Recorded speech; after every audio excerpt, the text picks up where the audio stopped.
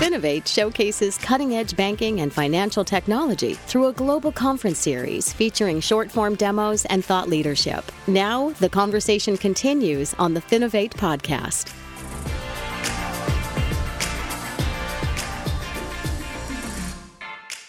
Hi, everybody, and welcome to the Finovate podcast. Joining me today, we have Miles Pescini, CEO of FV Bank.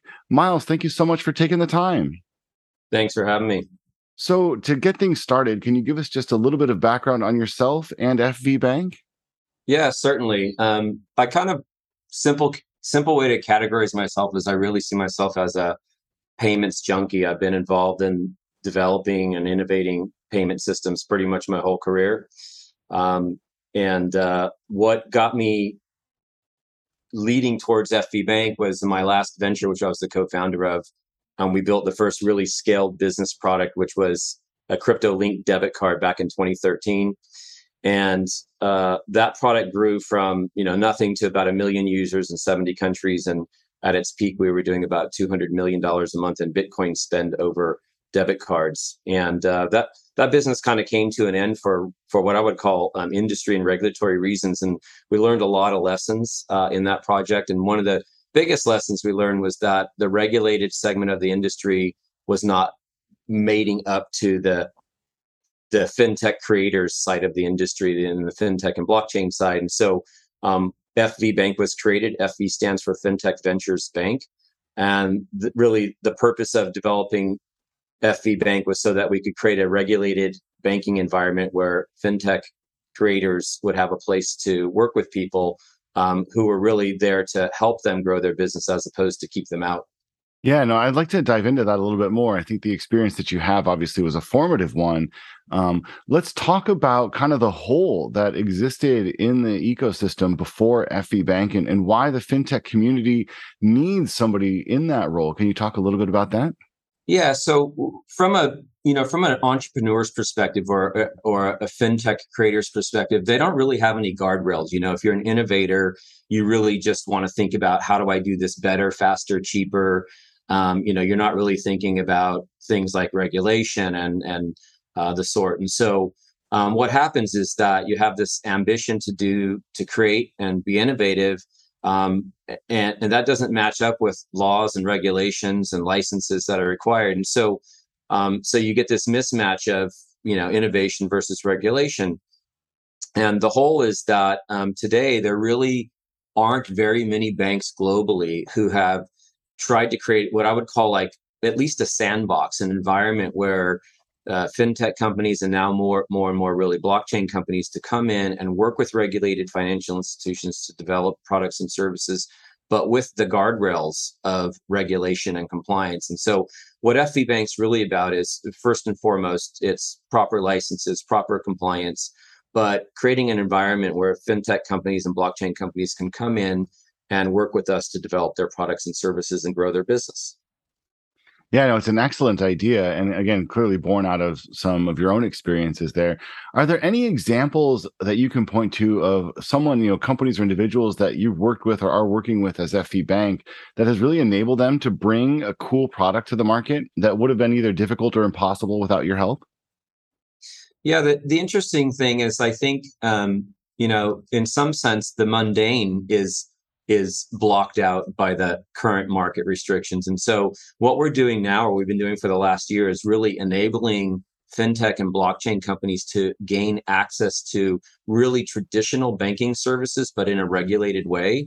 And so I wouldn't necessarily classify them as like bleeding edge innovation, but you're taking, especially companies in the blockchain space that have been blocked out or don't have proper or equal access to banking services, and just making sure that they get access to those services and educating and helping those companies to obtain that access in a compliant and regulated way. And so I would say that by providing really foundational capability to companies, which is like deposit accounts, what the industry calls on-ramps and off-ramps, which is access to things like ACH and Fedwire and Swift, and helping them to do that in a regulated and compliant way. That in and of itself is innovative, and that's where we've seen most of the growth so far. Yeah, no, it's really interesting. And I think looking at kind of the moat that's been built around this world of financial services, at least from my perspective, it seems like there's this moat that sort of prevents people from bringing new ideas into the space. And to be honest, it's done a really fantastic job of keeping challengers out, even, to your point, some of the more kind of mundane pieces. And I'm not going to say that, this moat doesn't exist for legitimate reasons. I think we do need to keep the space regulated. It needs to operate in a safe environment. But I also think that this moat has been used to keep good ideas from threatening incumbents' market share. It looks to me, from my perspective, that moat is shrinking. That it's going to be more and more possible for a lot of these challengers to kind of get into the space. Does that line up with what you're seeing as well? That's a really interesting perspective that you put. I don't think that the moat is going to shrink. Actually, I think that we're going to see an increasing amount of regulation around the cryptocurrency and blockchain space. And that's going to effectively make the moat bigger. I think the difference is that the opportunity for growth for the regulated entities, so let's start with banks, to provide services to the companies that need access to them. I think that there's going to be a lot more willingness. And this is really where you have your core oversight, you have your core compliance structures or in the banks and the trust companies, for example. And I think that there's going to be more and more companies like FB Bank who are willing and interested in providing services to those companies. I don't think the moat will get smaller. I think that people inside the moat, particularly the banks, will become more willing and specialized to work with companies who are innovating new products and services and enable them to operate in a way that previously was not available to them. Cool. I'm going to abandon the analogy in just a moment here, but maybe it's not a case of the moat getting smaller, just more bridges being built across it. And now I really am done. That's enough. That analogy can be. That's a great analogy. I wish I would have come up with that one. But yeah, I think that's a great way to look at it. Is that companies like FB Bank will create a bridge for companies to get access to the products and services that they need. Even if you, just as recently as a couple days ago, the ABA put out a letter to the OCC and essentially encouraging them to not retract some of the OCC interpretive letters that were put out in the recent years that basically said that banks should be able to provide these types of services. And the point is that the entities who are best positioned to deal with the myriad of regulation that already exists are the banks, but the banks should be encouraged to open up avenues of their business to help facilitate innovation.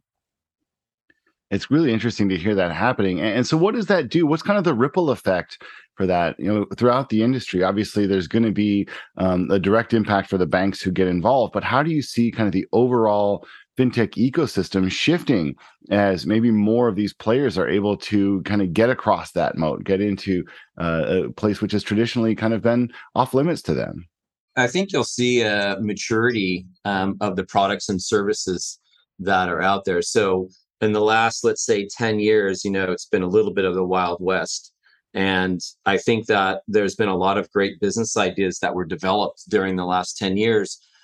I think that some of the better ideas will get matured. They'll become more commonplace. You'll have institutional investors and you'll have a safer place for retail customers to get involved. And so I think the net is going to be a positive on the industry. It'll change who the stakeholders are. I think you'll have more institutions investing. You'll have more regulated banks getting involved and providing services. And that should open the door for the more legitimate innovations to flourish. Yeah, and I think really that's what the fintech ecosystem needs is a direct path for those companies who do have genuinely game-changing ideas to be able to take those ideas and bring them to end users. How do you think end users will feel about this shift? Well, first off, do you think it's something that they'll even notice? Kind of your average banking customer. Is there anything in here that sort of impacts their life on a day in, day out basis? Yeah, I think that's a great question, because my view is that when innovation really works, when it's really been adopted, nobody recognizes it anymore. It's like if you look at the cell phone and the first cell phones, how clunky and awkward they were, and now like our whole lives are centered around the use of the cell phone. We don't even realize the innovation that's encapsulated in their phone. And so I think that when the blockchain and cryptocurrency become more successful, that the end user won't even realize that they're using it. And, simple examples are like, the markets that could be impacted very quickly that the consumer wouldn't necessarily notice is things like remittance. Today, if you're going to be like a Western Union, you're going to send a cross-country remittance transaction. You have like dual side liquidity in order to make that transaction seem kind of like real time. So that means you have money on both sides of the transaction in order to make someone feel like the money got transferred in a few minutes. The money didn't really get transferred in a few minutes. There was just dual liquidity in the system. And so the simple thing like, I want to send money from the United States to Argentina, and that can happen in a few seconds, literally transfer the funds. Those types of innovations will happen behind the scenes. The consumer won't necessarily know the difference, but the back office operations, the accountability of that transaction will materially change from the way it works today. I think that's a great point, and ultimately consumers don't really care about how the technology works. They just care that it does work and what it allows them to do. And I think if you can kind of blend it in, that ultimate customer experience is the really seamless one, the one they almost don't even notice is happening. You brought up something else that I want to push on a little bit. You talked about cryptocurrency, and obviously you have some experience in that space. This is an area that's really polarizing among the fintech community. I know people who think that it's going to dramatically change the future of money as a whole. I know people who look at it as kind of an investment scam, the greater fool investor scam. You just have to find somebody else who's willing to pay more for it than you paid for it. What's your take on why it's so important to bring this kind of cryptocurrency side of fintech into this regulated, kind of more productive side where that you've been talking about, being able to kind of bring it into the place where it can actually do some real good for end users? Yeah, I think the facts kind of speak for themselves in the sense that everything that's happened to date in this space, you have true innovation and you have scams. And I think that's probably true of many industries as they're developing. Like if you look back at the early, .com days, there were so many investments that were made into ideas that never amounted into anything that helped society.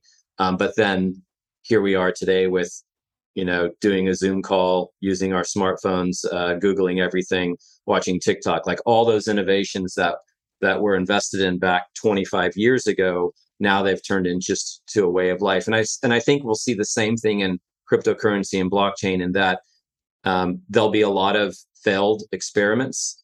Some of them will be, just because they failed, and some of them will be because of, quote, scams.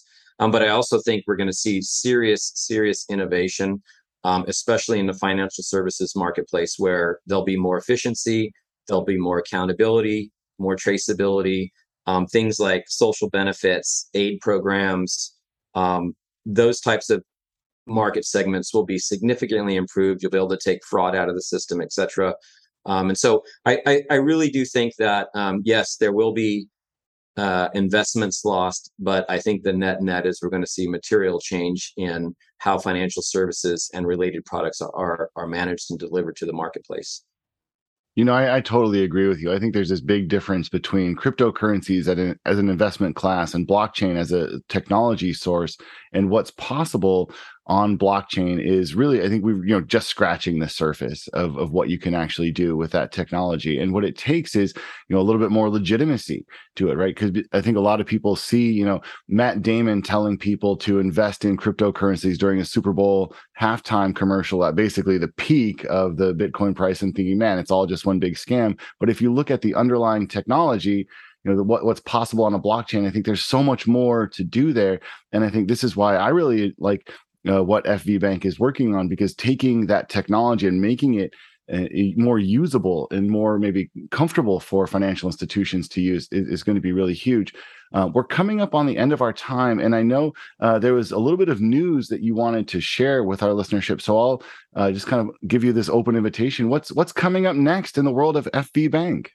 Yeah, so couple of things. I just want to touch slightly back on that last comment that you made. Oh, sure, yeah. One of the areas I think that's super exciting, and it's why we've announced that we're launching our custody service inside the bank to custody digital assets, is the tokenization of assets in general. That's an area that I think is just so many possibilities about how we will hold real property, how we will trade real property, how we'll secure real property, the title to it. That's an area that is going to be very, very exciting, and we're gearing up for that by launching our custodial service inside the bank.